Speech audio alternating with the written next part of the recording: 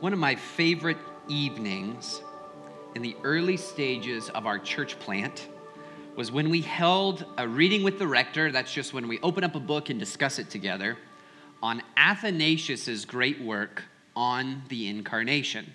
Allison and David Aranda hosted it.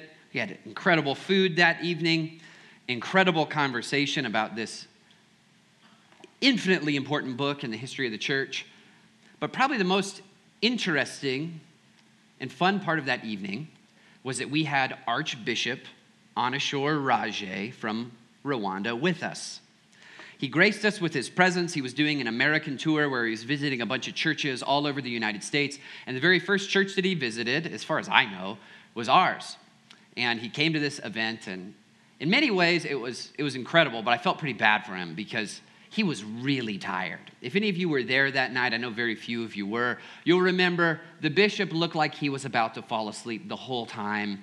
I felt so bad for the guy, but he graced us with his presence. He had really thoughtful things to say about Athanasius and his impact upon the church.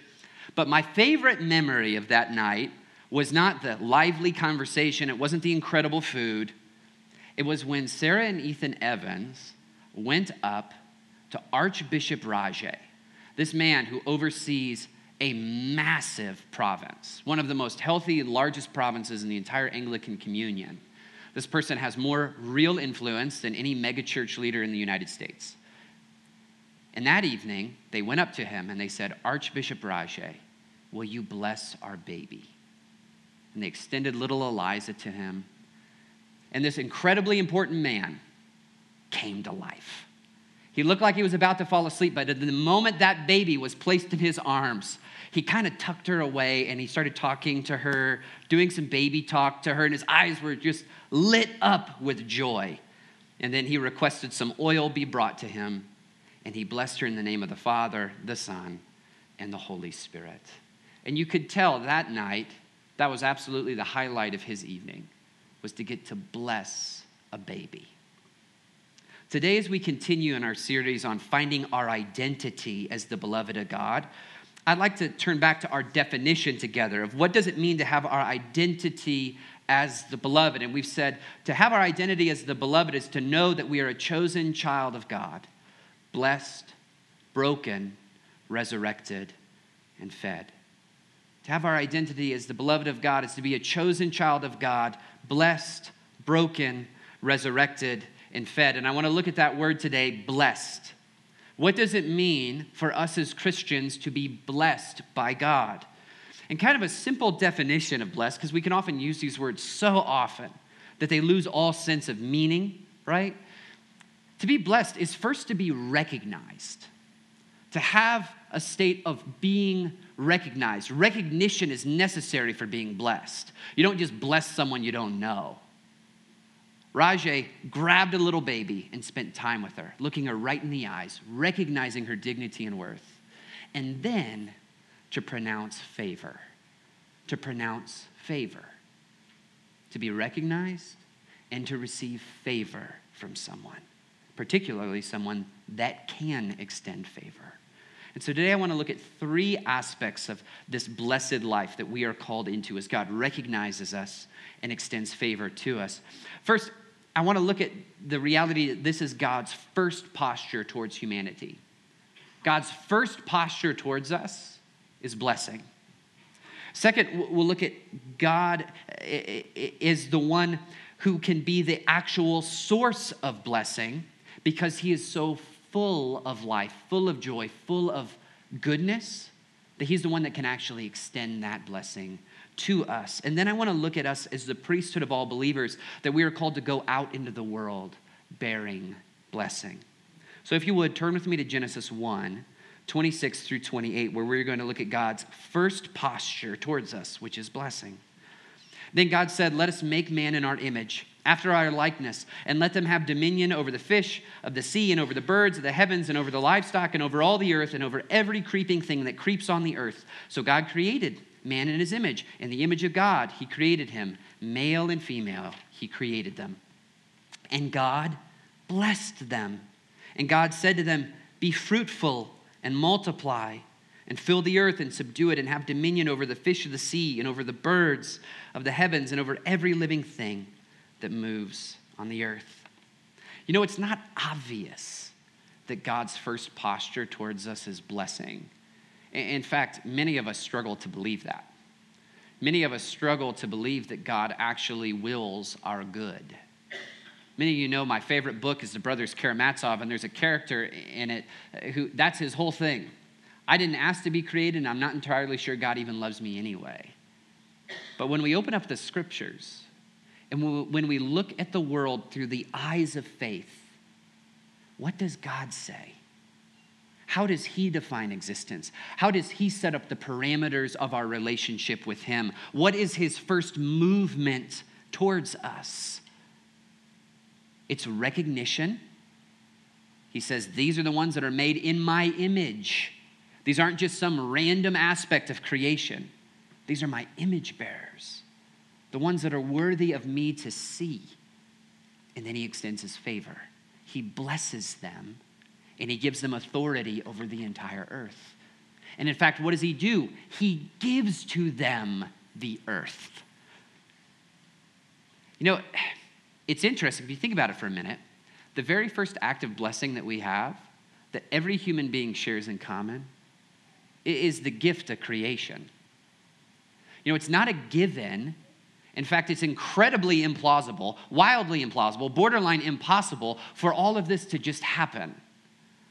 If we're just a hair bit too close to the sun, a hair bit too far from the sun, life doesn't happen.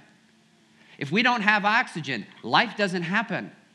If we don't have properly calibrated ecosystems, life doesn't happen.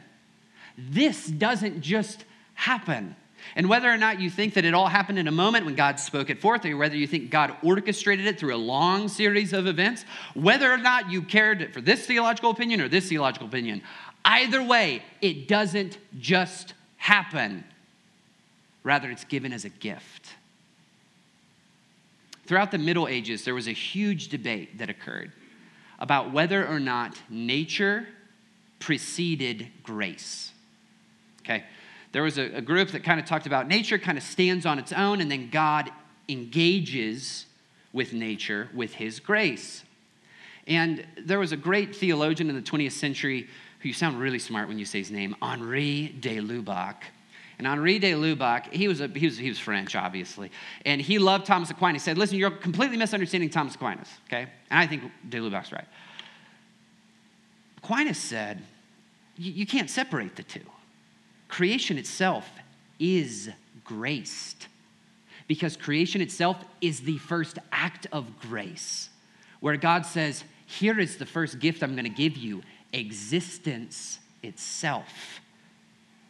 When we look around us, we do see so many tragedies, and they've befallen each of us, or someday they will. But we first have to step back and say the bare meaning of existence itself is a gift God has given us. It's not a given. Beauty isn't a given, but what did God do? He made a world that he was actually beautiful because he himself is beauty. God brought us into a life of joy where we can experience relational connectivity with one another. Why? Because God is the God of relational connectivity as Father, Son, and Holy Spirit, and he gave that to us as a gift. Food tasting good. Do you know what the Garden of Eden means? It's Garden of Delights. That's what that means. He didn't send you into the garden of bland food. Do you remember in the Matrix when they get in the real world and all they have is mush porridge to eat, right? That's not what he made. He made a garden of delight for you. The very first posture of God towards his creation is blessing. But we see that through our sin, a curse entered the world. So God, in order to bring us back into a full state of blessing, sent his very Son to take our curse upon himself, to hang it upon the tree of Calvary, so that all that is left between us and God is a posture of blessing. So often we are tempted to believe that God's fundamental posture towards us is still the curse. It's still his judgment. But through Jesus Christ, what we see is that his fundamental posture towards us in creation and even more in recreation is blessing.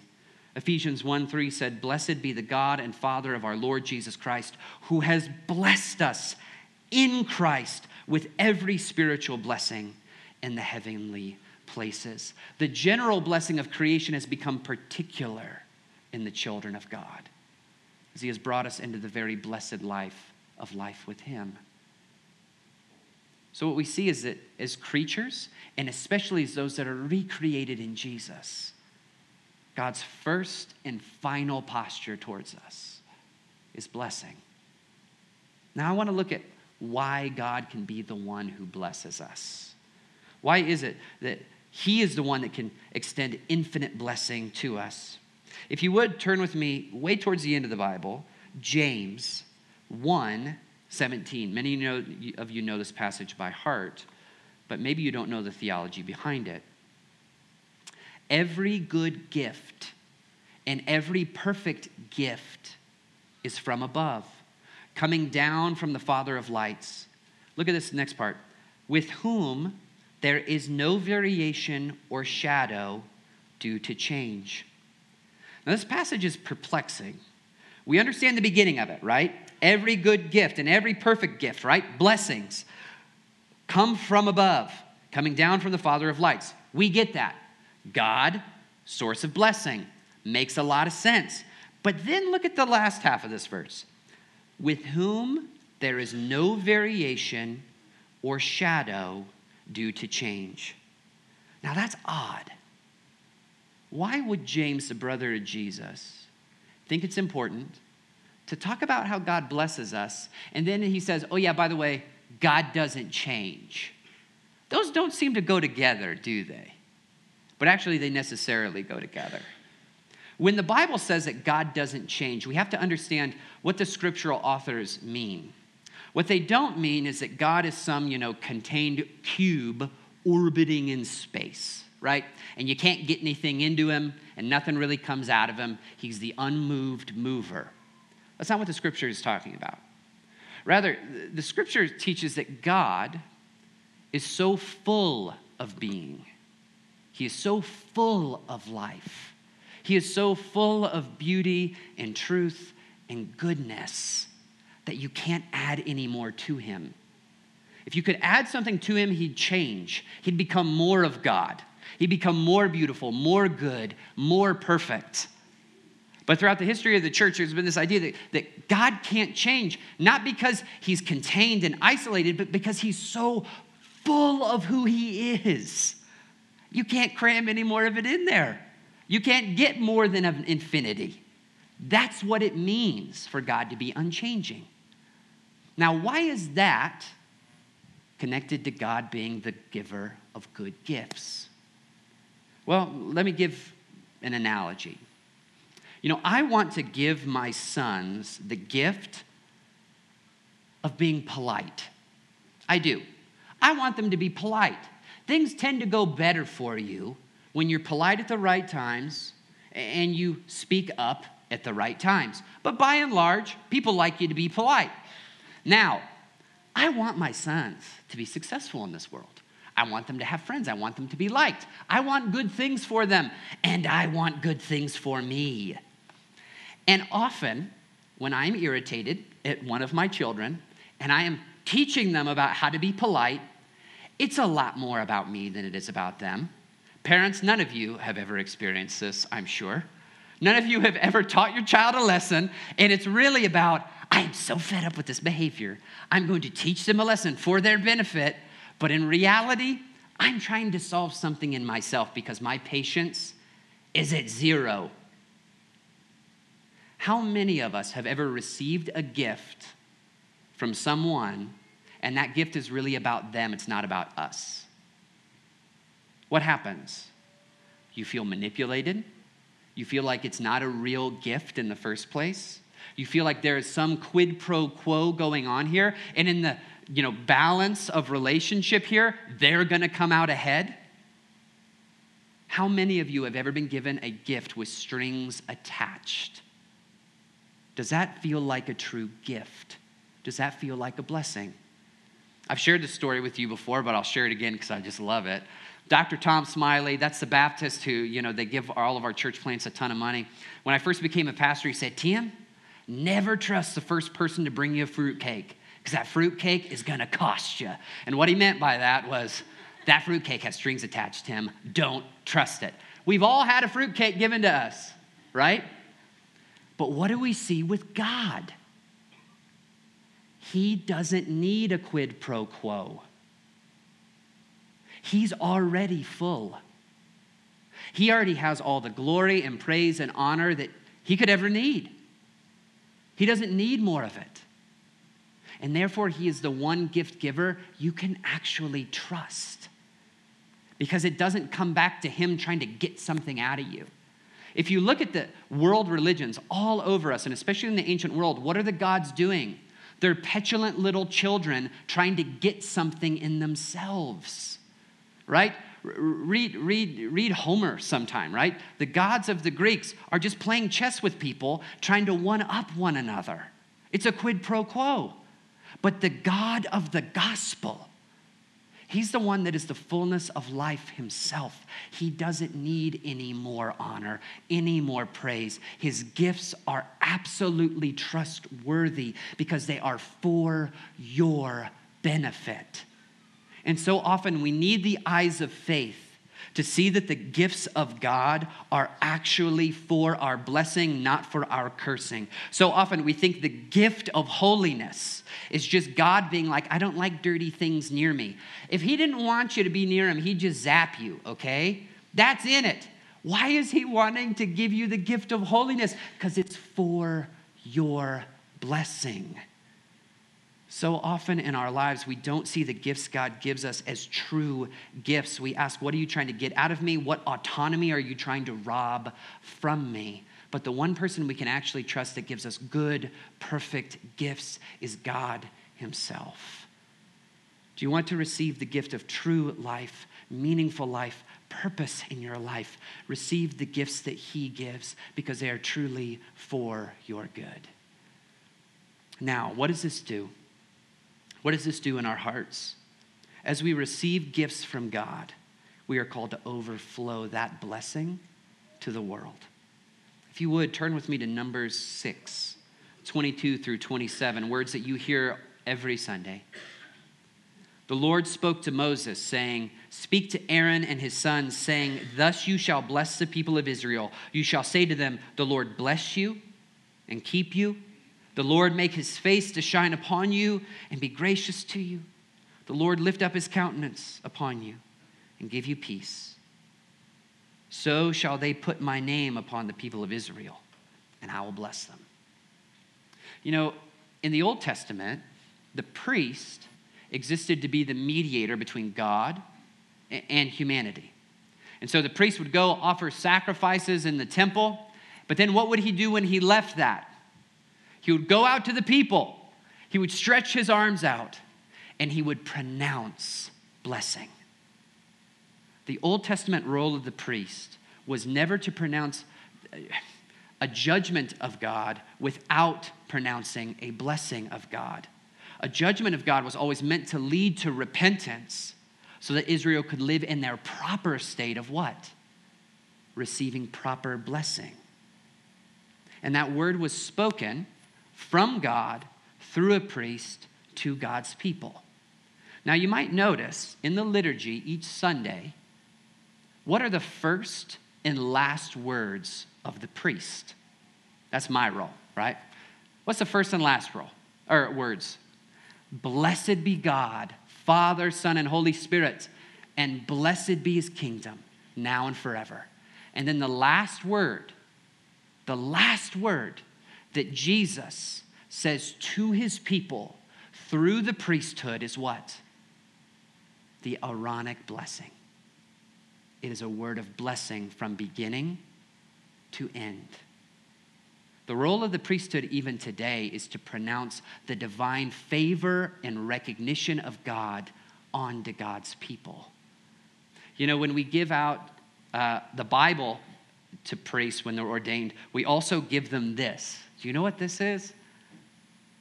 You know what this is, right? It's my anointing oil thing. I've lost this thing 100 times, and it's always found its way back to me. Billy Waters bought that for me. He said, this is expensive. Don't lose it. That's how he gave it to me. I just buy cheap ones now. But why? Because the role of the priest is to go and to bless. The role of the priest is to proclaim God's word. And what is the word of God to God's people in Jesus Christ? That the curse has been swallowed up. And the word of God to you now is blessing, favor, recognition as his beloved children. Some of you might be irritated with me about this, but I think priests should give lots of candy to children. I like candy. Y'all know I like candy. I really like candy. My dentist doesn't think I should like candy, but I do. And why? Why do I think priests should give candy to children? Because that's how kids know, man, this person really likes me.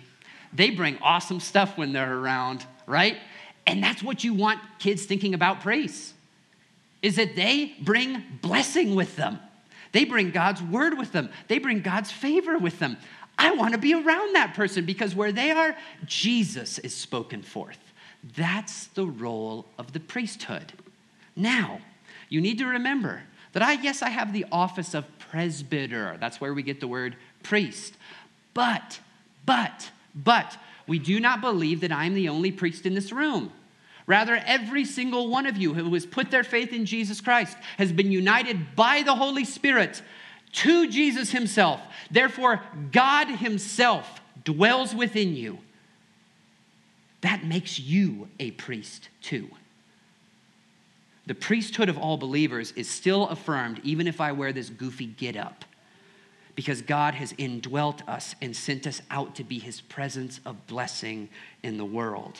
1 Peter 2:9 says, but you are a chosen race. This is your story. You are a chosen race, a royal priesthood, a holy nation, a people of his own possession, that you may proclaim the excellencies of him who called you out of darkness into his marvelous light. What did we see in our gospel reading today? Jesus sends out the disciples, and they pronounce peace to the house that they enter.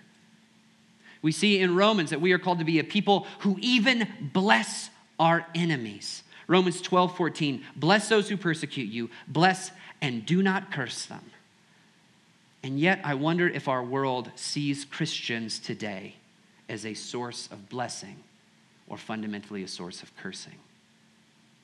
Yes, we hold the truth and we proclaim the truth prophetically, and that will topple over the idols of our age and they will feel like we are cursing them.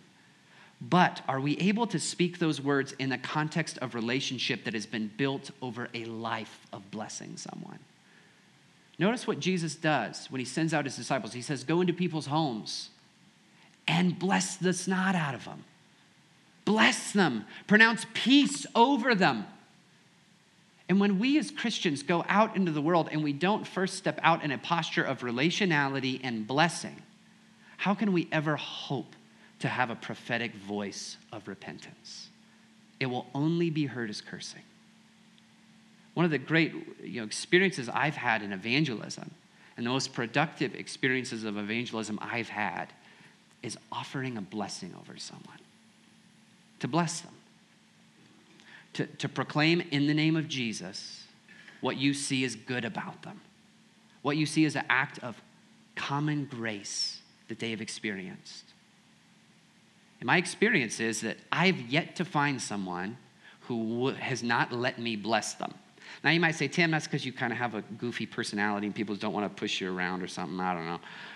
I was told recently I have a punchable face, so I don't know if that's entirely wrong. That was Billy Waters that said that. Billy said, you have a punchable face.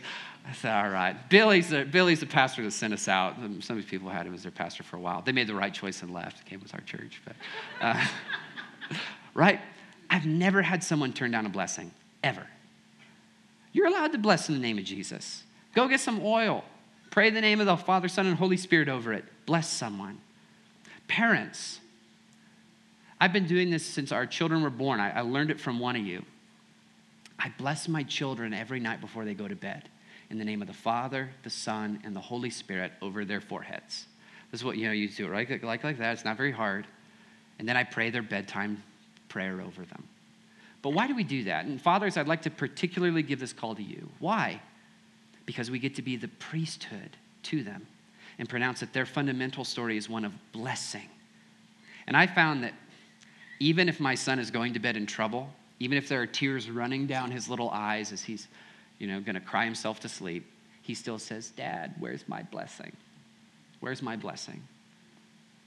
And the world is asking, where's my blessing? And yet we've turned our backs. Are you living into your calling to be the priesthood? Are you living into your calling to be a blessing to this world? It doesn't mean that we bless sin. We can't bless sin. But it does mean we can proclaim God's goodness to a world so desperately in need of it. Is your marriage in trouble right now? Are you feeling a weight between you and your spouse? First, have you asked God to show you how this gift that has been given to you, your spouse, is a blessing directly from him? That it wasn't an accident that God put you two together and made you one flesh? And then take some time and actually bless each other in the name of the Father, the Son, and the Holy Spirit. To proclaim how you have been given to me as a blessing. And I see that as a gift given from the Father of lights. And I want to return that blessing to you in the name of God. Will that be maybe awkward the very first time you do it? Probably. Get over it. It'll be good for you. Do you have a friend that needs to be blessed? Do you yourself need to be blessed? Ask someone to come and bless you. I'm assuming you all have oil in your homes. You can ask an elder to bless the oil to bless it in your homes. That's permissible. Bless each other. What does it mean to be a child of God? What does it mean to have our identities rooted in Him? It means that we are chosen child of God, blessed, broken, resurrected, and fed. And my prayer is that you would know just how blessed you are. Let's pray. Lord Jesus, we thank you for the gift of your blessing. That upon the cross you swallowed up all of the curse and given us all of your blessing as the beloved Son. Lord, would you fill us with your infinite goodness, infinite blessing, infinite peace, that we might go out into the world to bless those that are far from you, that they might experience your goodness and turn to you for eternal life. To the glory of your name, Father, Son, and Holy Spirit, we pray. Amen.